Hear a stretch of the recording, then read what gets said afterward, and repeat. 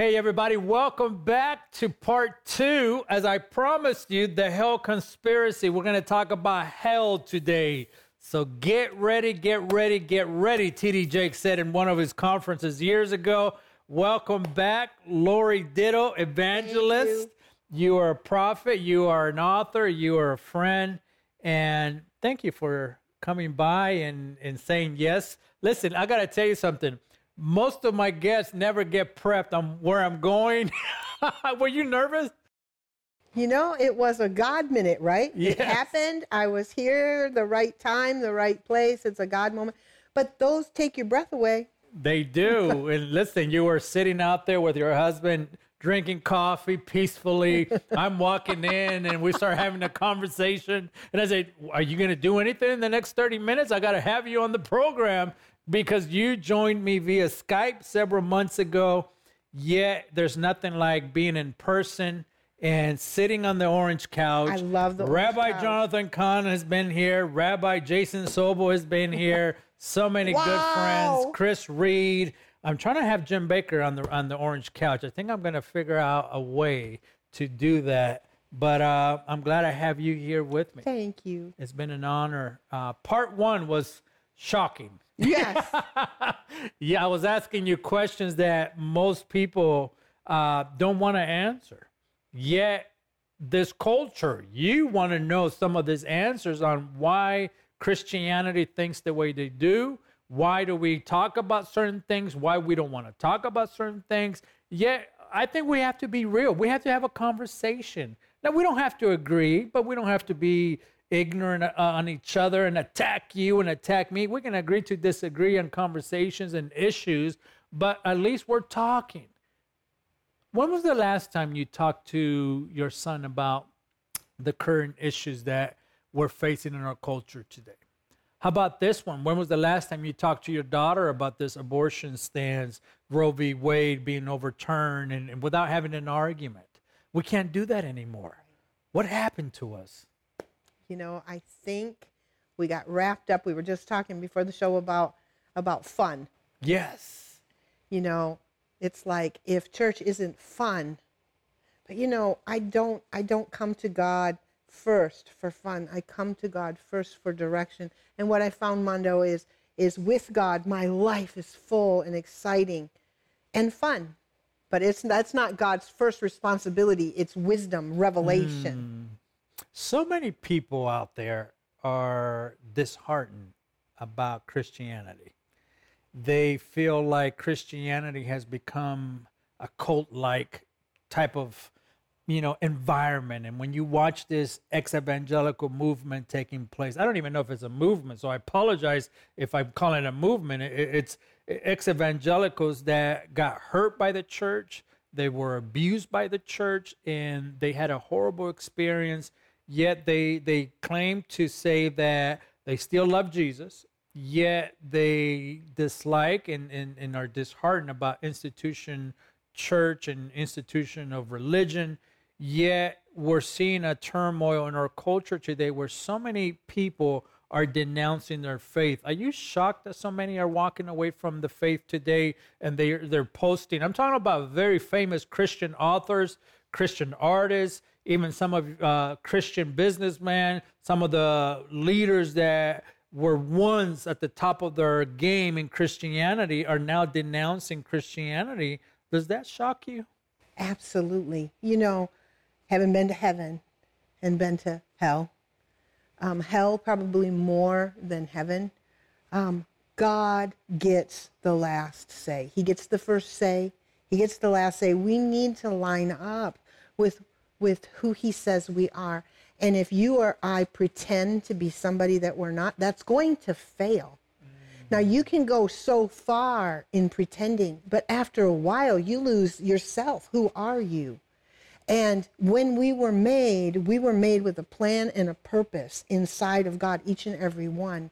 And if you deviate from that, you're miserable. And so then you want to look at God and say it's his fault. No, he created you to be who he created you to be. So if he created you a man, he meant for you to be a man. If he created you a woman, he meant for you to be a woman. If he created you to be a runner And so people who are becoming disillusioned and then blaming God are, I really feel, people who got deviated from the plan of God, Mondo.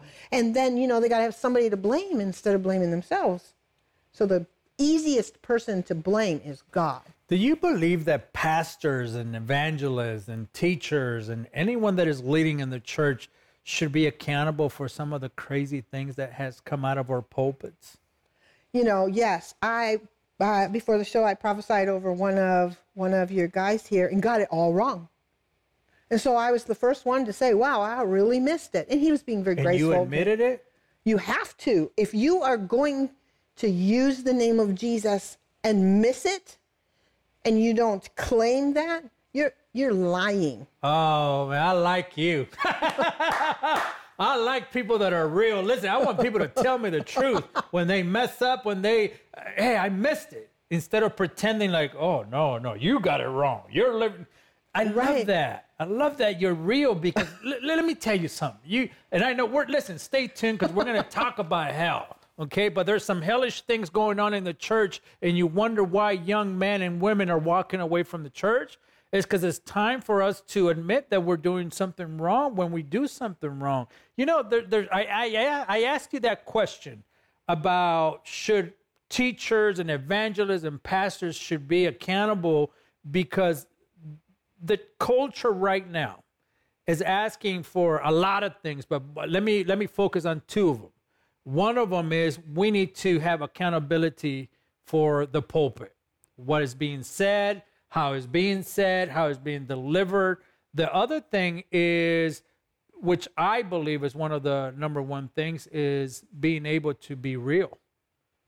We forgot to be real. I heard this statement years ago. Hollywood takes the fake and makes it look real.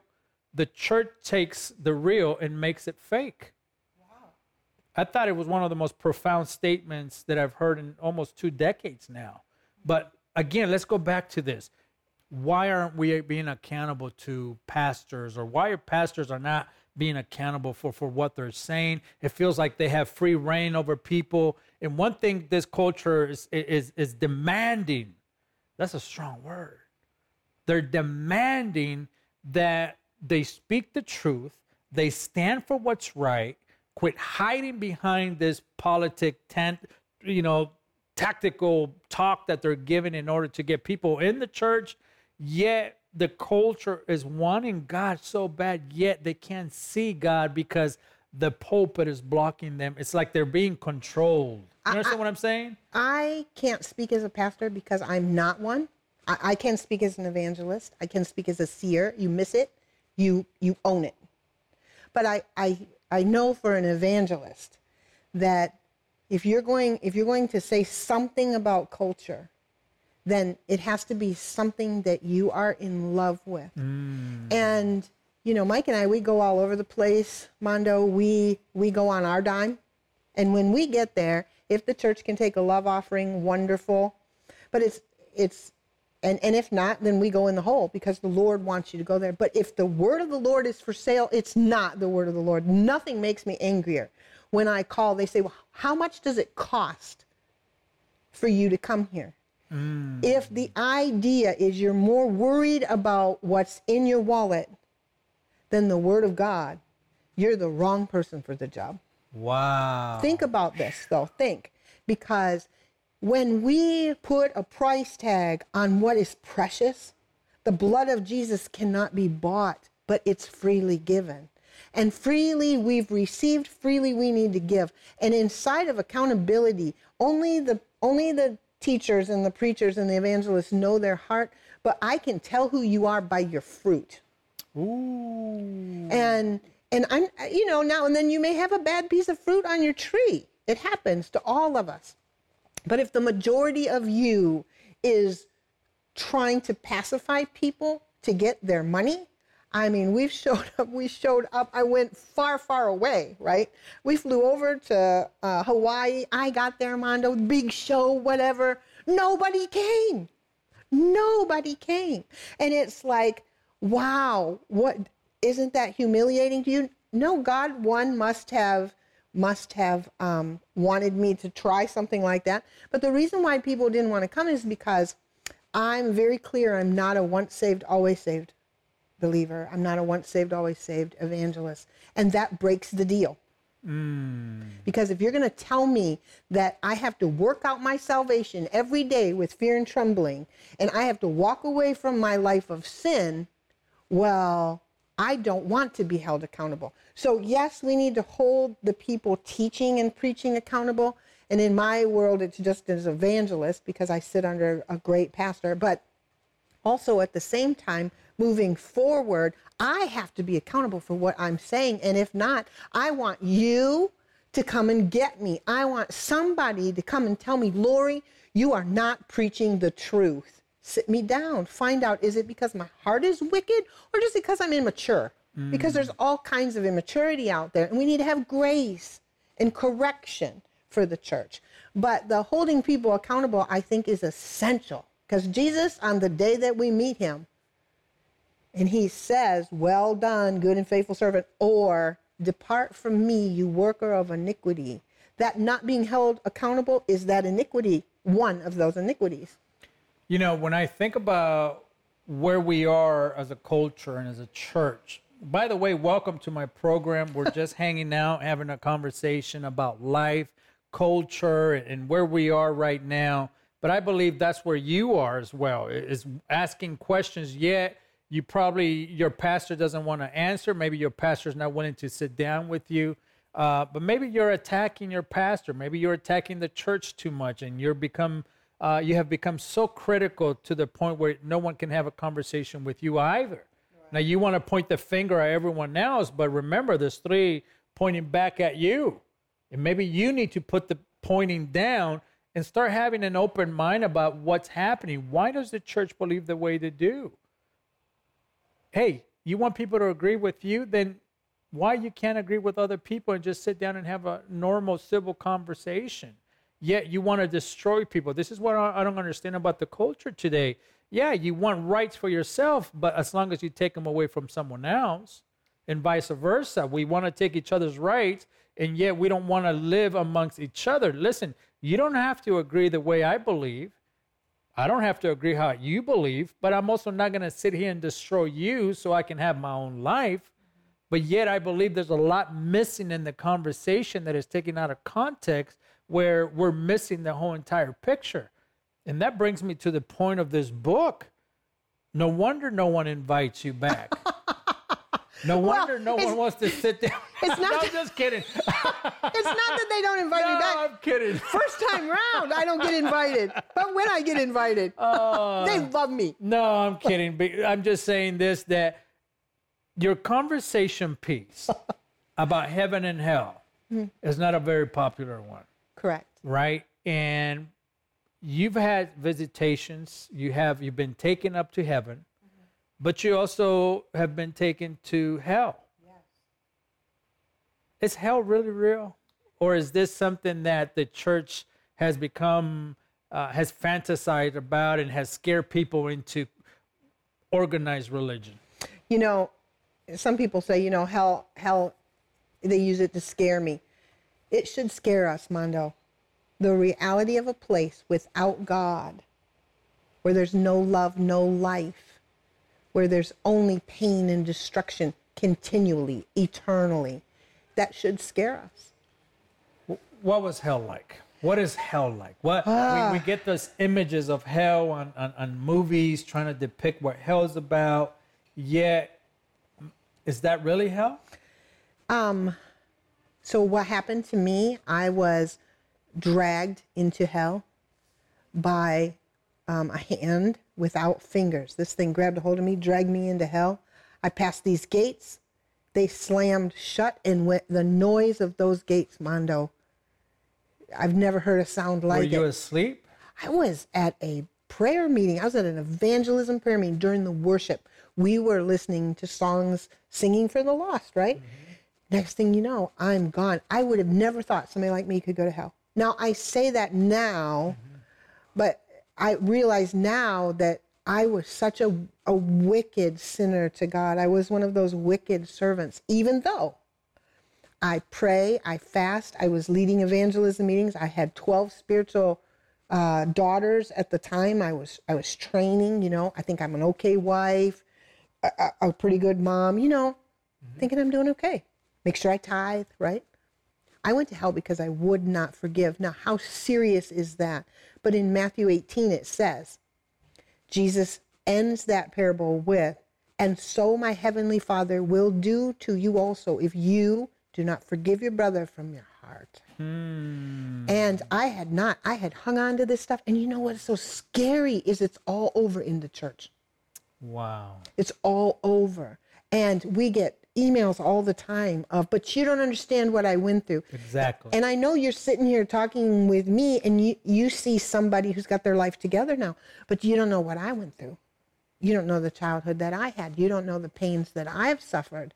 And it's not a competition. Let's look. How can somebody that has been abused forgive that abuser? How can someone that has been taken advantage of forgive? It is so hard to forgive. It's true. And it took me 30 months when I came back to work through it all. But the first thing that we need to understand is when you look at the weight of my sin, and I got to see it. It came in.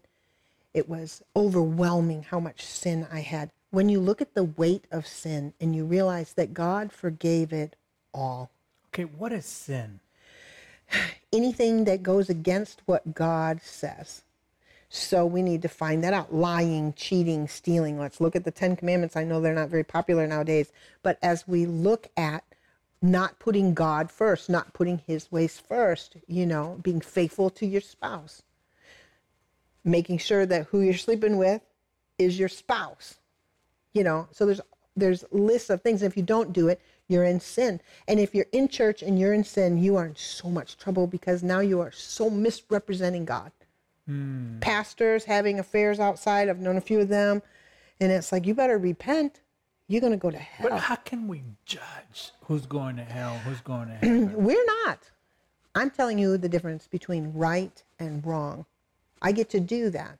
The actual judging you and sending you to hell, that's somebody else doing that. That's Jesus, me warning you, Mondo, clean it up or else. And then you get mad at it. The problem why we get mad is because the scriptures tell us we love our sin. Okay, what is hell like? So what does it smell like? Hell burns. I burned. Just being there, my skin dripped off of me. You can't see another person. I couldn't see that you were Latino there because there's no skin on anybody. And your eyes are burned open because there's no relief. The smell of hell caused you to want to just throw up and keep throwing up. It's the worst smell that you can imagine. And some of the worst things were the screaming of the people who are burning and twisting and hurting. There were some significant pains there.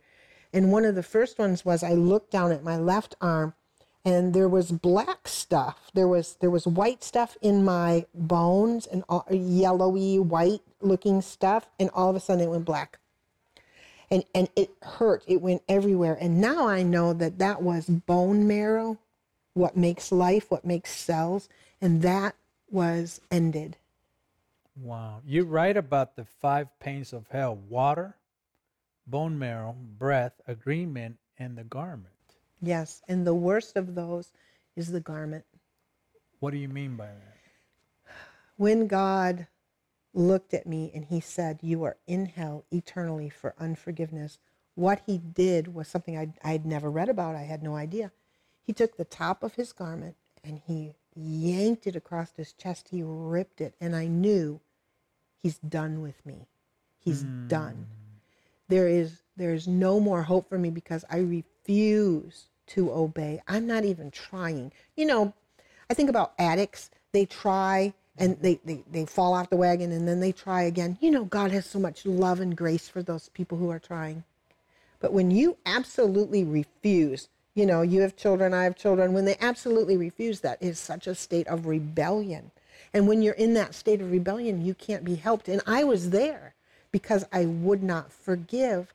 So I was trapped inside of a teardrop-shaped cell. And there were fire outside and fire inside this cell. And the fire was so hot, Mondo, that it caused my bones to just dry up and twist, and bone on bone was hurting. And you're trying to get away from these flames that are burning you.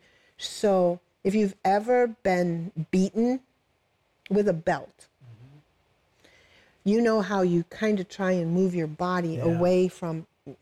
There's no way away from these flames. And on the earth, I've been lonely, but there's nothing like the loneliness that's in hell. You know, people struggle with loneliness, and I have too, so I get that. But there's no comparison to the loneliness in hell. You can never get to another person. And then the weight of your sin comes in. You know, when God forgave me, the scriptures teach he separated my sin away from me. It's like, where did it go? He put it in hell, because hell is a place away from him. And when I got there and my sin knew that I was there, it came back. And you don't get to keep this image, because this is the image of God Almighty. And I changed. I looked like a morphed piece of cancer. And forever I was going to burn and hurt and burn. It was the worst, most traumatic, post-traumatic stress afterwards that I suffered through. I had said to God after those 30 months, Lord, if you'll take the knowledge of this experience away, I'll give away all my experiences of heaven, you know, which are beautiful and glorious, but I don't even want to know about heaven if you'll just take this away from me. And do you know that the majority of people are going to hell? But how can a good God send people to hell? He didn't.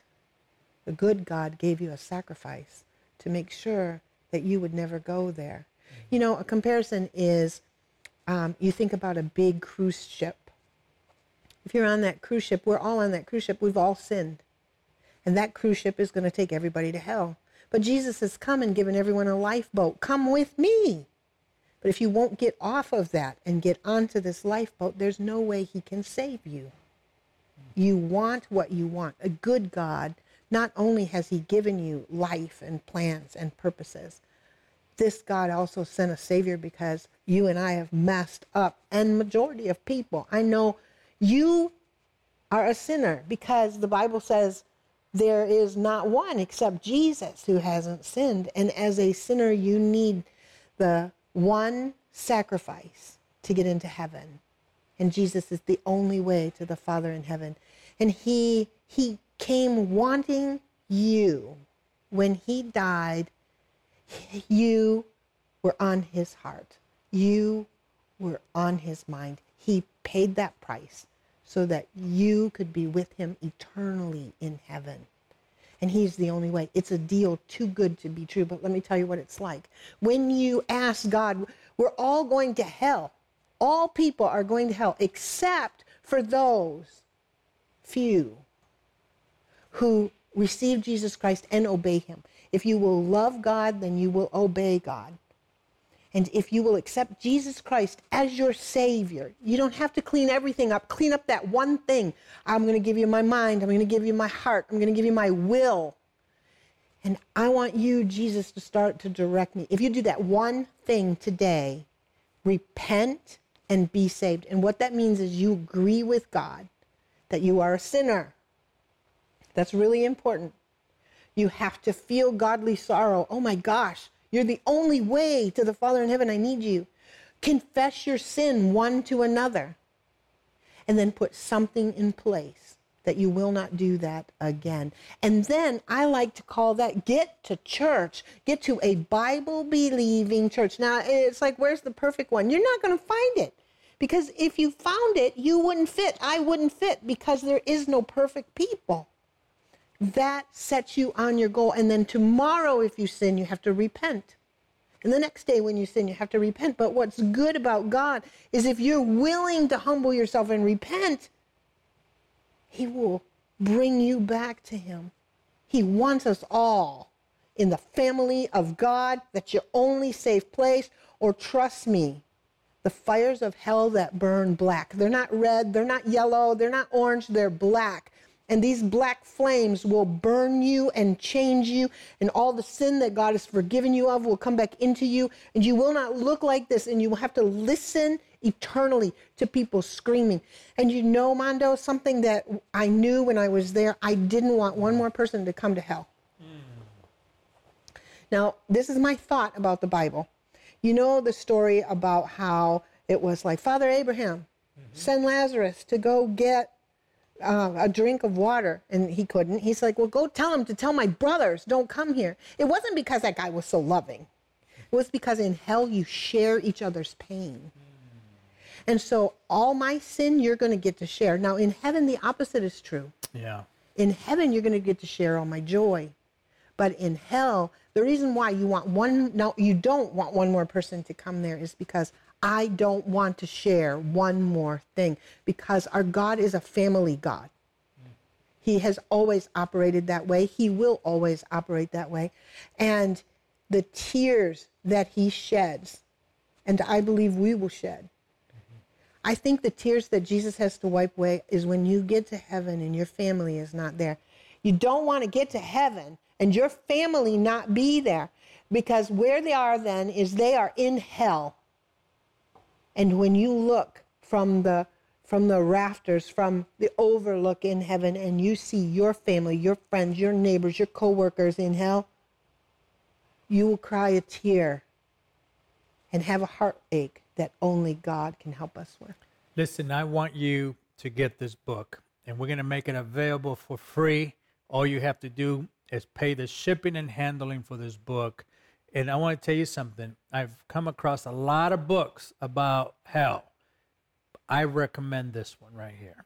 Ms. Laurie, you want to make this book available to every person that wants to have this book. Listen, my time is gone again. I don't have enough time to keep talking. You got to tune in next week, and let's keep having this conversation. But in the meantime, get the book, The Hell Conspiracy, an eyewitness account of hell, heaven, and the afterlife. We all want to know about the afterlife. Larry King wanted to know about the afterlife. So many people have so many questions, yet very few answers.